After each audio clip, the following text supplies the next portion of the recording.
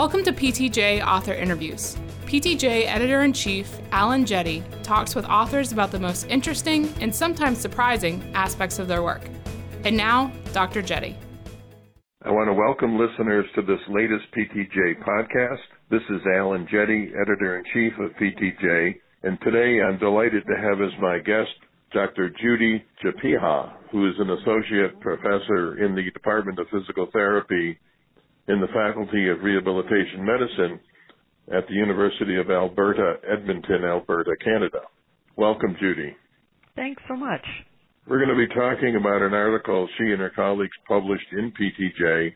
It's entitled Evaluating the Uptake and Acceptability of Standardized Postoperative Rehabilitation Guidelines Using an Online Knowledge Translation Approach. Judy, I thought I'd give our listeners a little summary of your study, and then we can talk about it. Sure. The objective of the study was to determine the uptake and the acceptability of standardized post-op shoulder guidelines, along with an online knowledge translation resource that the authors had developed. Website analytics that they did revealed that 5,406 individuals used the resource between October 2012 and September 2013, and on average, the visit extended 8 minutes. 96% of the therapists who used the new shoulder guidelines were very or satisfied with the guidelines, and 68% reported that the guidelines promoted patient-specific clinical decision-making extremely or very well. They viewed the online knowledge translation resource positively, with almost 80% rating it as very useful or quite useful. So, Judy, let me begin by asking you if you could briefly describe the knowledge translation resource that you and your colleagues developed for the project and the conceptual framework that you used for developing it. Sure. So, just a touch of background on how this all came to be.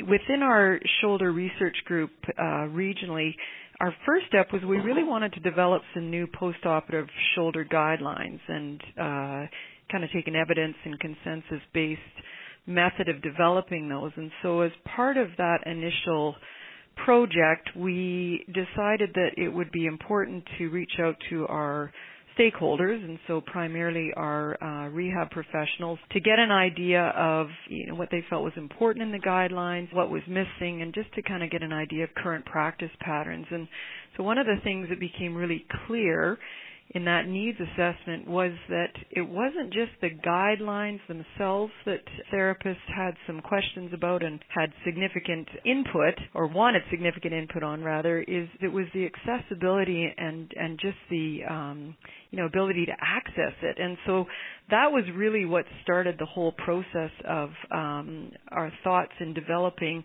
this accompanying knowledge translation resource. And so the information resource, we took an online approach, and on that resource we basically wanted to provide a site where therapists could come and always find the various guidelines. So there's an ability for them to access them. They print them off. There was narrated presentations made for each of the guidelines that describe the various components of the guidelines, and then video demonstrations of proper exercise techniques and the outcome measures for all of the different phases within each of the guidelines. And again, this became really clear based on those needs assessments that was what the therapist really wanted. And so that's kind of how we developed it and what we developed. And to help us along the way, we really did follow the knowledge to action cycle, which is a well-established procedure that really kind of highlights a couple things, and this was how we followed our procedures in developing the KT guideline. And so we went through kind of these two steps of knowledge creation, or the knowledge funnel as it's described, and then knowledge action. And so with the creation, we went through this extensive needs assessment through a couple different ways, and then within our research group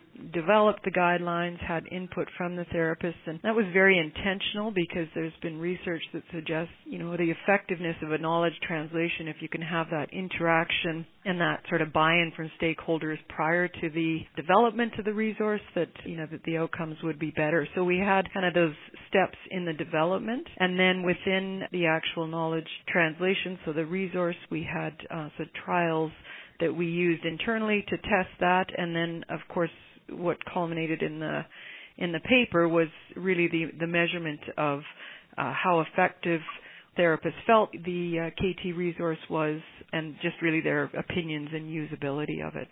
You mentioned that guideline availability was a challenge that came up in your needs assessment, and your results indicate that may still be an issue.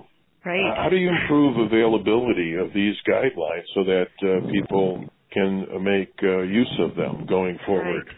Well, and there was one thing that was found that, was a bit of a puzzle to us, is that, there was a few things that we discovered.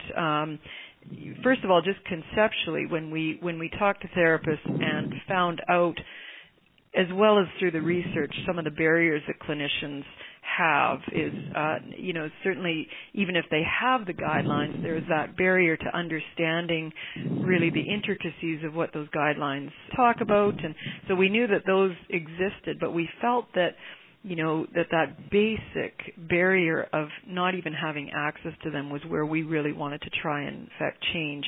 And so that really was where our efforts were. But one of the things we realized indirectly was because of our strategy and how we reached out to therapists, we were really broad, and we didn't narrow the scope to just those therapists that we knew that were treating patients that had undergone surgery.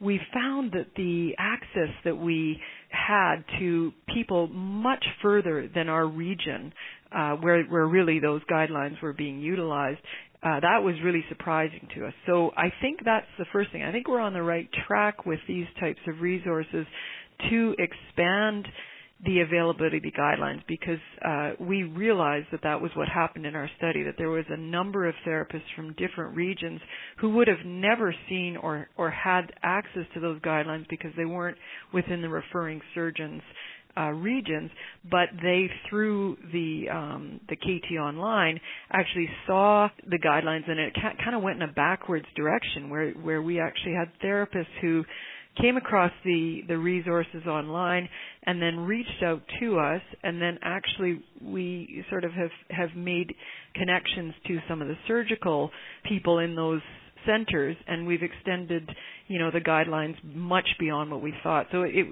kind of been an interesting side effect with that. But I think at a very basic level, the availability, we need to start with these KT resources. We need to reinforce the guidelines in many different ways, in other sorts of conferences and talks and things like that. And then one thing that we really found was that our surgeons, our referring surgeons actually had a lower percentage when we compared and we asked our therapists where they got the guidelines from. We had 44% that said they got it from the KT website versus 34% that got them from the surgeon. So we still have a little bit of a bit of work to do in terms of getting our surgeons to really hand out or inform patients about the guidelines. I did chuckle when I saw those data in your article. I can't say I was surprised, no, but I did chuckle. Yes, yeah. Well, we did a little bit more than chuckle, but it was certainly an interesting stat to take back to our surgeon group. In your evaluation part of your study, you surveyed 2,000 Alberta licensed PTs who were potentially eligible, and the survey was anonymous. But you didn't focus just on those who worked with shoulder patients. Why did you take that approach? Well, on the one hand, we kind of had to, because we, really wanted to ensure completeness, and even though we could probably have identified some of our bigger markets that we knew treated shoulders based on where surgeons sent people, in Alberta, patients can go anywhere. So they're not under the direction of a surgeon. Once they have their surgery, they can choose to go anywhere. And so we really wanted to make sure that we weren't losing anyone in that pool. So to ensure completeness was number one. And you touched on the anonymity, that we wanted to, allow for that piece of our results, and so not self-select. And then I guess our third reason was we really wanted to have a real broad reach. So we realized that this was also an opportunity to, in sending out that survey, to maybe garner some interest in the guidelines. And because we used branching logic in terms of how we handled our survey respondents and the data, we pieced out, if they had treated postoperative patients and used the guidelines and the online resource, they were sort of scooted into one direction of questioning. If they just treated postoperative patients but had not used the new guidelines or resource, they went in a different direction. So we had 4 branches, 3 that we gathered data. And so what that actually allowed us to do that we did not expect was to realize that this KT resource, again, had that really broad geographical reach. And, therapists that treated post-op shoulder patients but had not seen the guidelines, as a result of going through the survey, they then went and saw the guidelines. So it was, again, kind of a nice consequence of that. What we thought was just to be complete and anonymous. Sure. It was interesting with your website analytics. You revealed that over 5,400 individuals used the online resource with an average of 8 minutes per visit. How do you interpret those kinds of data? I have to admit I struggle with website analytics. Yeah. I don't know how to interpret whether or not that's good or bad or indifferent. Right. Well, we had the same questions and really had no precedence in the literature to really know what that meant. Page views, I don't know where we'd go for that. I mean, I think we tried to find other comparable sites to sort of get an idea, but from working with our our people in our faculty that really helped with the website development and monitoring it, they really were at a loss to give us information specifically about the page views. I bet as we move into the next several years, we'll be able to maybe garner some information on what that means relative. So what we did focus on mostly were those other 3 measures. So what we defined as the entrance, so that intentional land on the page of interest. And with that, that you could make some conclusions that it suggested, based on the time that people spent on the website, which was that average of 8 minutes, that it was people that had that intention to go to the website. They weren't just kind of browsing. And then the other piece that we looked at, of course, was their geographical location. So we looked mostly at those other 3.